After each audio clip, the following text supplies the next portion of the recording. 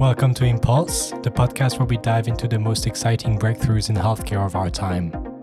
In each episode, I sit down with some of the most brilliant minds that are using technology to rethink the way we care.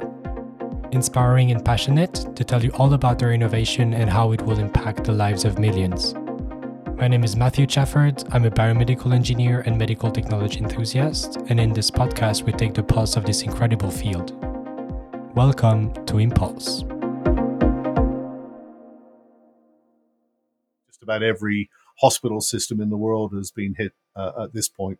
The danger is that when hospitals are fighting off cyber attacks or repairing the damage from one, and obviously it takes quite a lot of effort and focus to restore, systems once they've been compromised by hackers.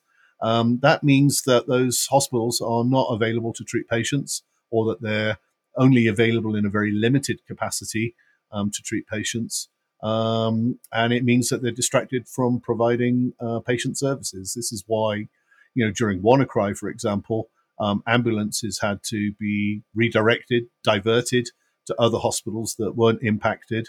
And a large number of procedures and other appointments had to be rescheduled, often months out. And the same is, the same for many other health systems. I've read last week that Ireland and the UK are both still trying to catch up on procedures that were deferred as a result of their cyber attacks.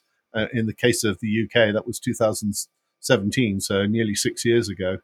And that obviously impacts society, right? It impacts the well-being of citizens of those societies that rely upon healthcare, and it has a negative impact on people's quality of life if they're not able to get a knee replacement or a hip replacement, or worse yet, if they're not able to receive timely chemotherapy or radiotherapy to keep them alive a little bit longer, right? So far, we've only seen 2 reported patient deaths as a result of cyber attacks. But most of us that work in the healthcare cybersecurity space recognize there are probably tens, if not hundreds, more patients who expire before their time as a result of the interruption to patient services caused by cyber attacks. So this is serious stuff, and I think that's why governments are all over it today, right?